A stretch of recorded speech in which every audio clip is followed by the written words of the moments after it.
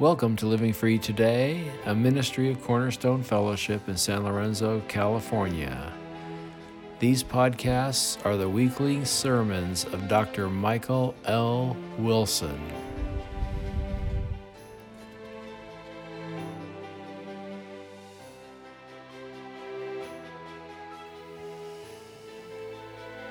Please open your Bibles to Luke chapter 5.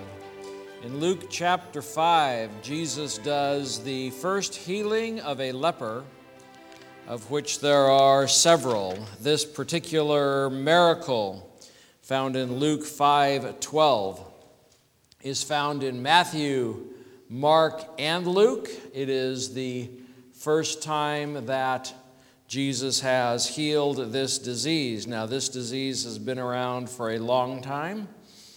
We find it in writings back from 600 BC from places like China, India, and Egypt.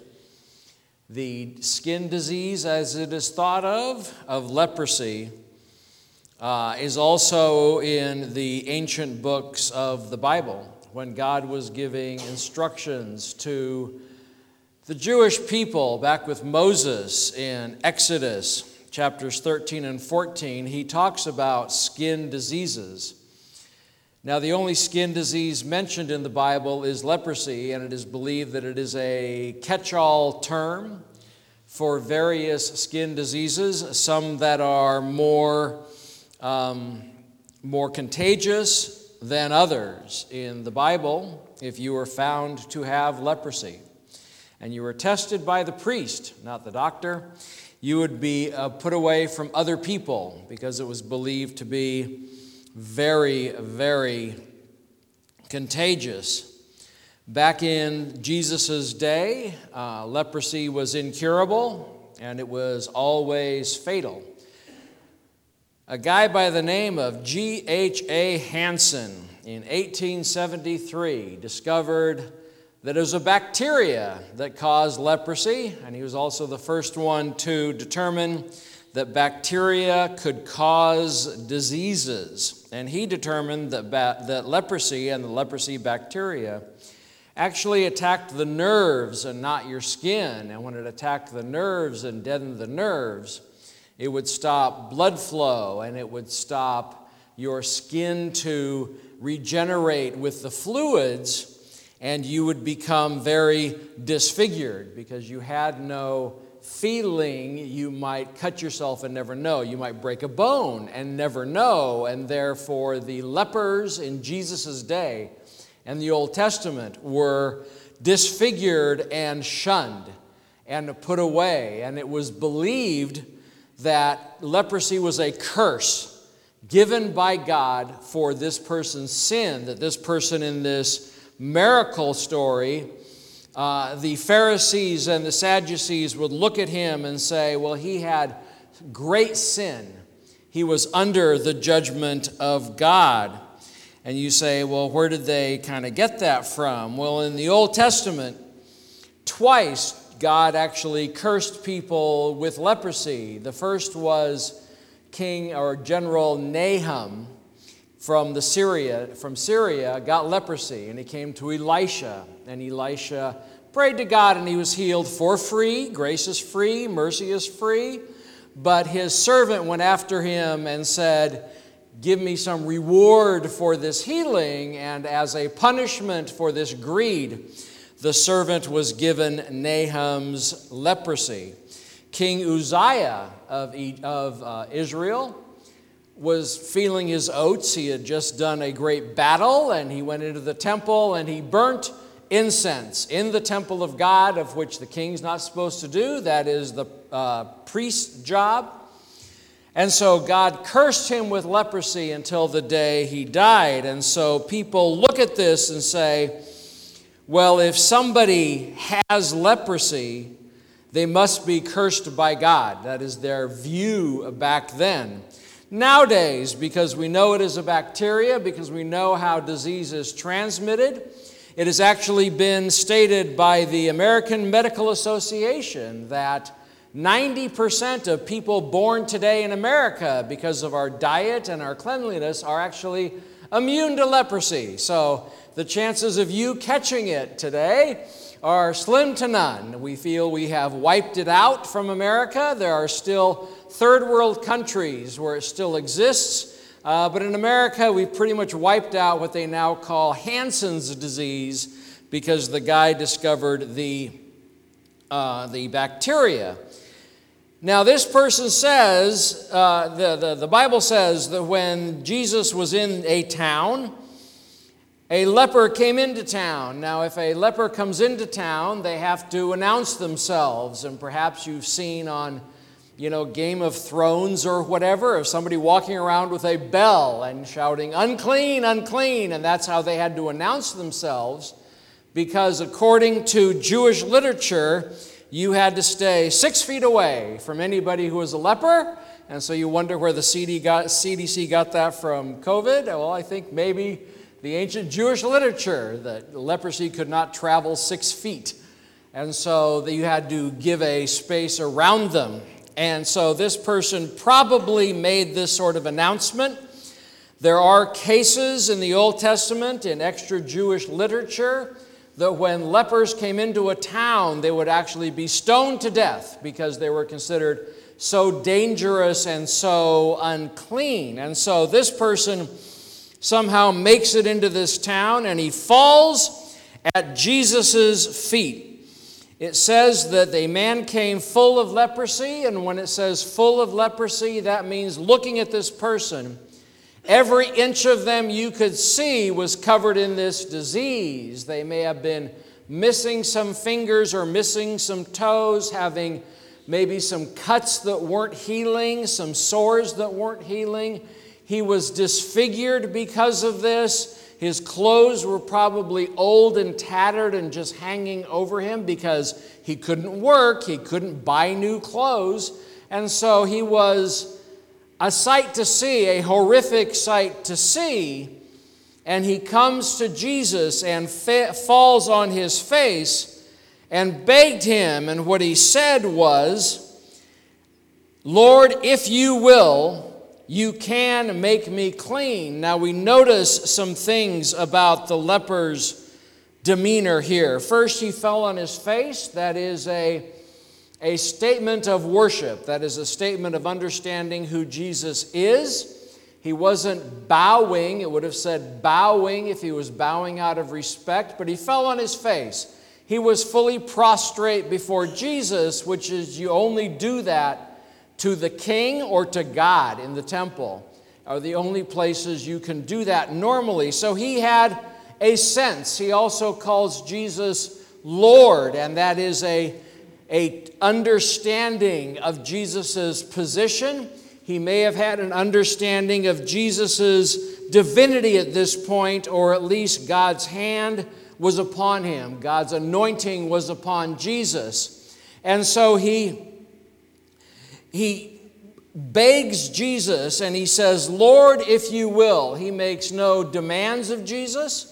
He says, "Jesus, I know you can heal me." But he doesn't come to Jesus and say, "I deserve to be healed." He doesn't say, "You must heal." He doesn't say, "You heal or else." He doesn't say anything like that to Jesus. He says Jesus must have the will or the desire to heal. And he puts it all on Jesus. He doesn't come to Jesus saying, "This is what I bring you. I bring you my broken, leprous body." He brought no offering to Jesus. He brought nothing but himself. And he says, "If you will." And that is a sign of absolute humility. And so what does Jesus do? Well, much to the horror of everybody, Jesus touches the guy. And he touches the guy, which if you were to read through Leviticus, if you touch somebody who is leprous, then you become ceremonially unclean, and you cannot do the temple or tabernacle stuff. And so he touches the man, and immediately he says, "I will be clean." And immediately it says, the leprosy left him. And when we say the leprosy left him, Today we would say, well, then all the bacteria is gone. But we must believe, because Jesus' healing is always total, complete, and absolute, that anything, all the cuts were healed, all the sores were healed, all the missing fingers were put back, all the health was put back, that he would have skin like a newborn baby, if you will. If you read through the Nahum story, the Syrian general in 2 Kings,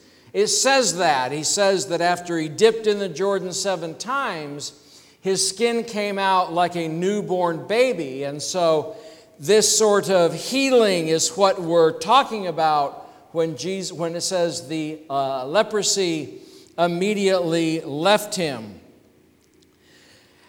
And then he charged him to tell no one, but go and show yourself to the priest and make an offering for your cleansing. If you ever want to really be glad you're a Christian and not an Old Testament Jew, then read what is involved in going to the priest and making the offering for your cleansing. It is found in Leviticus 14, 1 through 20. And it is an 8-day ritual where you've got to take some birds, and then you get some hyssop, and then the priest examines you. Then you have to leave town and go live by yourself for 8 days just to make sure it doesn't come back. And then when you come back with sheep, and you come back with an offering. And how you do it and the words you say are very precise. And what Jesus is saying is that the Old Testament law, especially the law about healing and the law about skin diseases and stuff, are still very much in force for the Jewish people of his time. When we talk about Jesus and the New Covenant, and the New Testament, when we get into out of Genesis to Malachi and into Matthew through Revelation, all that happened at the cross when Jesus died and said it was finished. Then the new covenant is in force. And so if I have a skin disease, let's say I have a cut and it gets healed, I wouldn't go to a doctor. I would go to some medical person to look at it to make sure things are going well. But in that time, in the Jewish law, these sorts of diseases were ceremonial diseases. They put you in a ceremonial uncleanness. They put you in a place where you could not participate in the worship of God. You could not participate in doing the things that you needed to do to partake with the Jewish people. You had to be apart from them. And we can look at that and say, well, they may have done it because it was so communicative and you didn't want to have people with a disease come in your group and therefore spread and wipe out the whole town. Or it may have been just a way of understanding how the Jewish people took everything and put it under the authority of God, whether it be their work day or their getting up or their going to bed or their diseases and their sicknesses were all wrapped up in the ceremony of coming to God. And one reason that occurs in the Old Testament is that God accepts no blemishes. God accepts nobody broken to come to him. That in the Old Testament, if you had a limp, for example, for whatever reason you had a limp, you could not be a priest working in the temple. God wanted everybody that was seen to be physically perfect and physically unblemished, and that could be a sign of God from the outward, telling his people that God is perfect, that God has no blemishes, that God has no, broken anything, that God is perfect, and therefore people who stand before him must be perfect. And people can look at that and say, oh, that's unfair, but it is trying to give an image of who God is and how God wants to relate to people. If you were participating in the Passover, the sheep that you had, the lamb that you had to be perfect with no blemishes and no skin diseases and nothing, even though it would be fully and completely cooked before you ate it. You know, they didn't have raw lamb back then. It still was an image of what God was projecting to the world. God projecting to the world that He is not like us, that He is different than us, that He is holy, that He is separate from us. And if we want to come to Him, we must be as much like Him as we physically can, at least physically, so that when people saw that, they would understand who God is. And so what did Christ do on the cross? What Christ did on the cross is He took your sin. On the cross, He took all of your sin, past, present, and future. And in fact, everybody's sin, all, 7.8 billion and all. People have said, trying to count the people of the world, that since the beginning, there have been 75 billion people that have been born and died, and we're at 7.8 or so billion right about now. And you consider all of these people and how many sins they have committed, and that is what was put on Christ, that all of the sins of the world was put on Christ. And people who have tried to fathom that say what you did in the Old Testament. When you had the Day of Atonement, you took a couple goats, and the priest would take his hands and lay them on one goat's head and put all the sins of the Jewish people for that year on that goat, and then send it out into the desert, sending all the sins away. And the understanding of the Jewish people is that that goat needed to be punished as if that goat committed the crimes. So some Jewish person steals something, and that's a sin.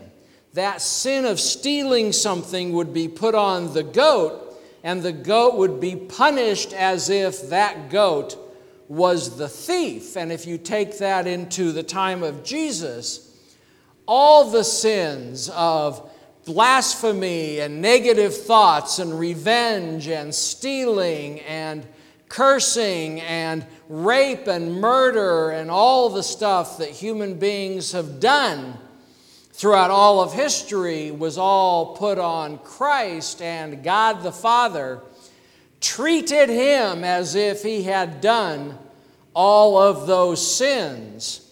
A fire hose of God's wrath dumped itself on Christ on the cross to punish Him for your sin and for my sin.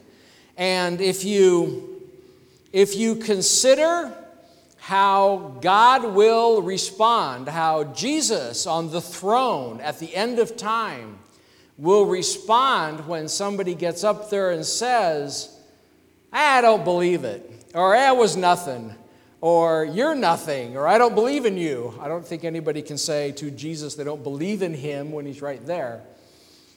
The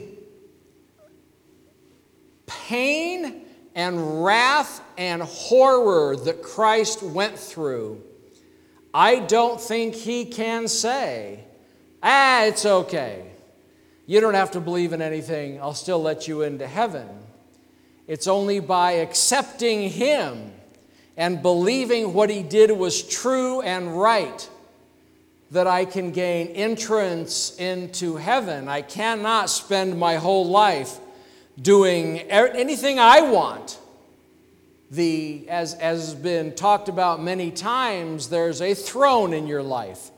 And who is sitting on that throne is going to determine where you are for all eternity. And if you spend your 60, 70, 80, 90 years sitting on your own throne, building your own kingdom, then why would Christ say, great job, He will say, great job if you turn your life over to Him. And if you turn your life over to Him, if you believe in Him, if He becomes your Lord and your Savior, then Christ's righteousness, the righteousness that He is displaying in this miracle story, is put on you like a robe, like a covering, so that you don't have to do a special ritual.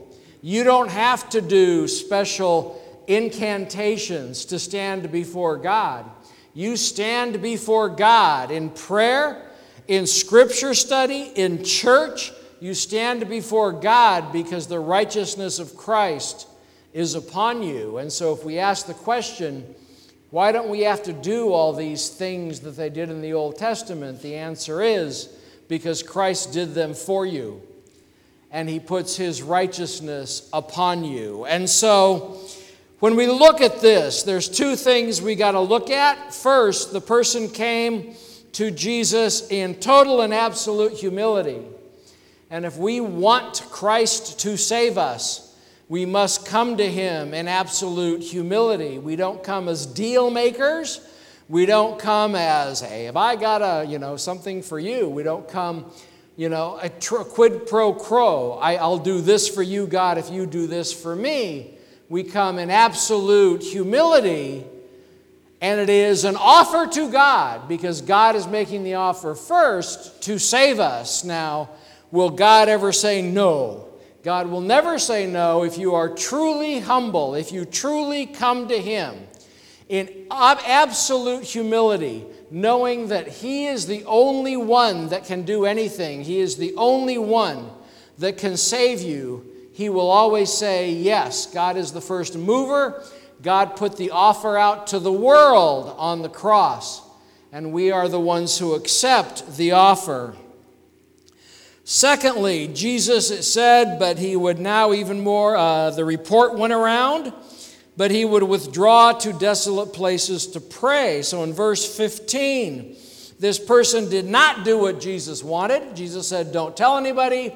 Go and give yourselves to the priest. Instead, He went and told everybody, and people probably saw the healing. And He told people about Jesus, and so the crowds came. And it says that Jesus healed them of all their infirmities. Jesus never told anybody, I'm too busy or I'm too tired. He would always heal anybody that came, no matter how big the crowds were, no matter how long He did it. He would work far into the night to heal people and to teach people. But then it says He would withdraw to desolate places to pray.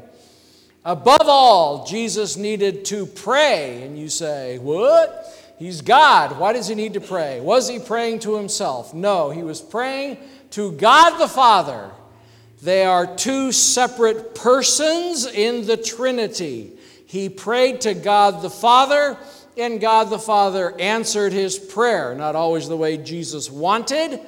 Remember the pre-cross prayers.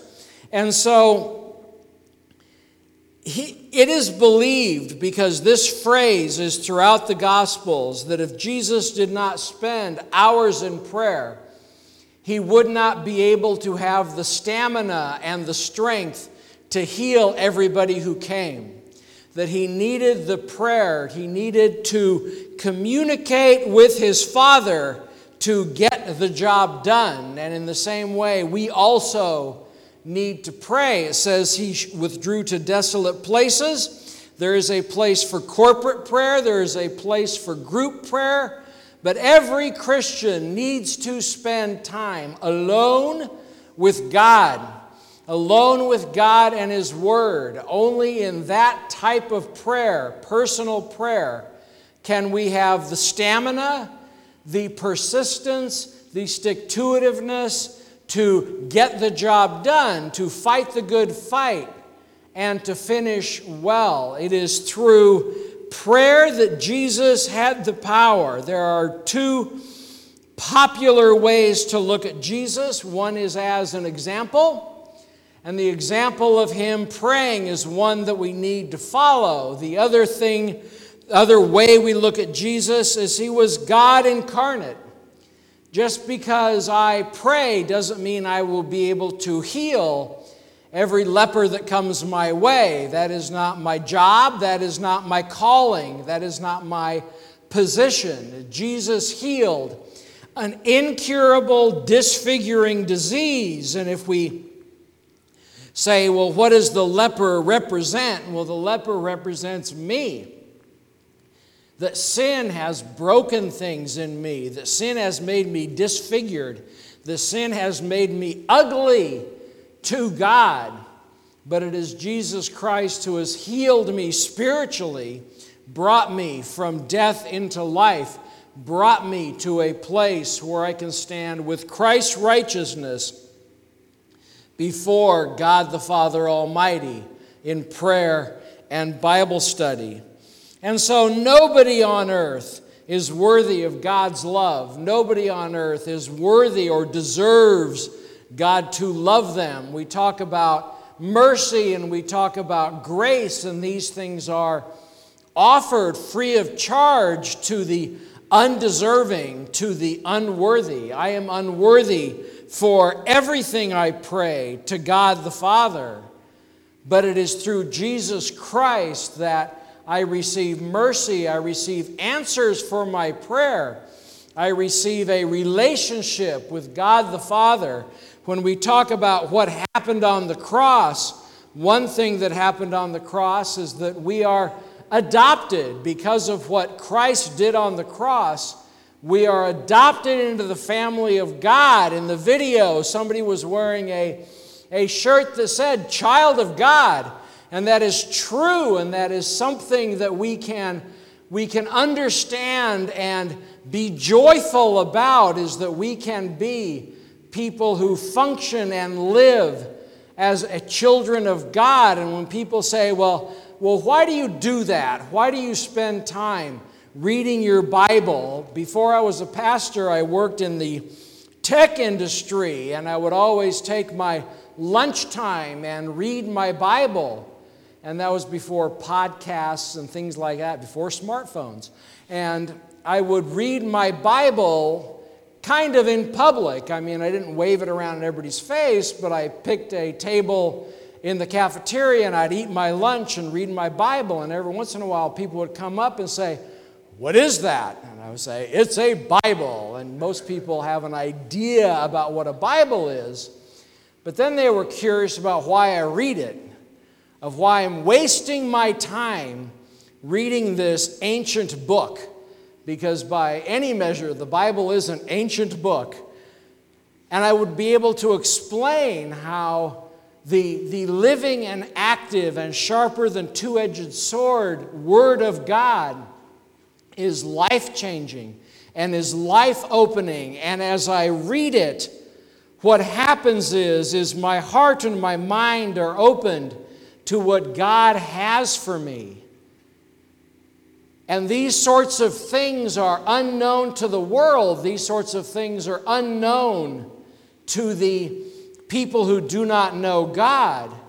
We have a different relationship. We have a different family. We are in a different kingdom than the rest of the world, and therefore we do different things. And like Jesus was so different that he really scared the priests and the Pharisees, and they killed him for it. We are different than the world. The Bible says that we are in the world, but not of the world. And most of the world's problems are how people get into Teen Challenge, or how people get into the Word of God, is that we hit rock bottom. And then Christ is there to lift us up, and we come to him humbly, and he will lift us up. Let us pray. Lord God Almighty, I just pray that this day you will instill in each of our minds a humility before you and a way to make prayer a priority, that we will not try to live our lives in our own strength, live our lives when we are on the throne, but through prayer and study and giving our lives to you, I pray that you will get on the thrones of our lives, and that we will follow you in all that you are doing. Lord, we praise you for that, and we praise you mostly for your love and for sending your Son. And we ask all this through the blood of Christ. Amen.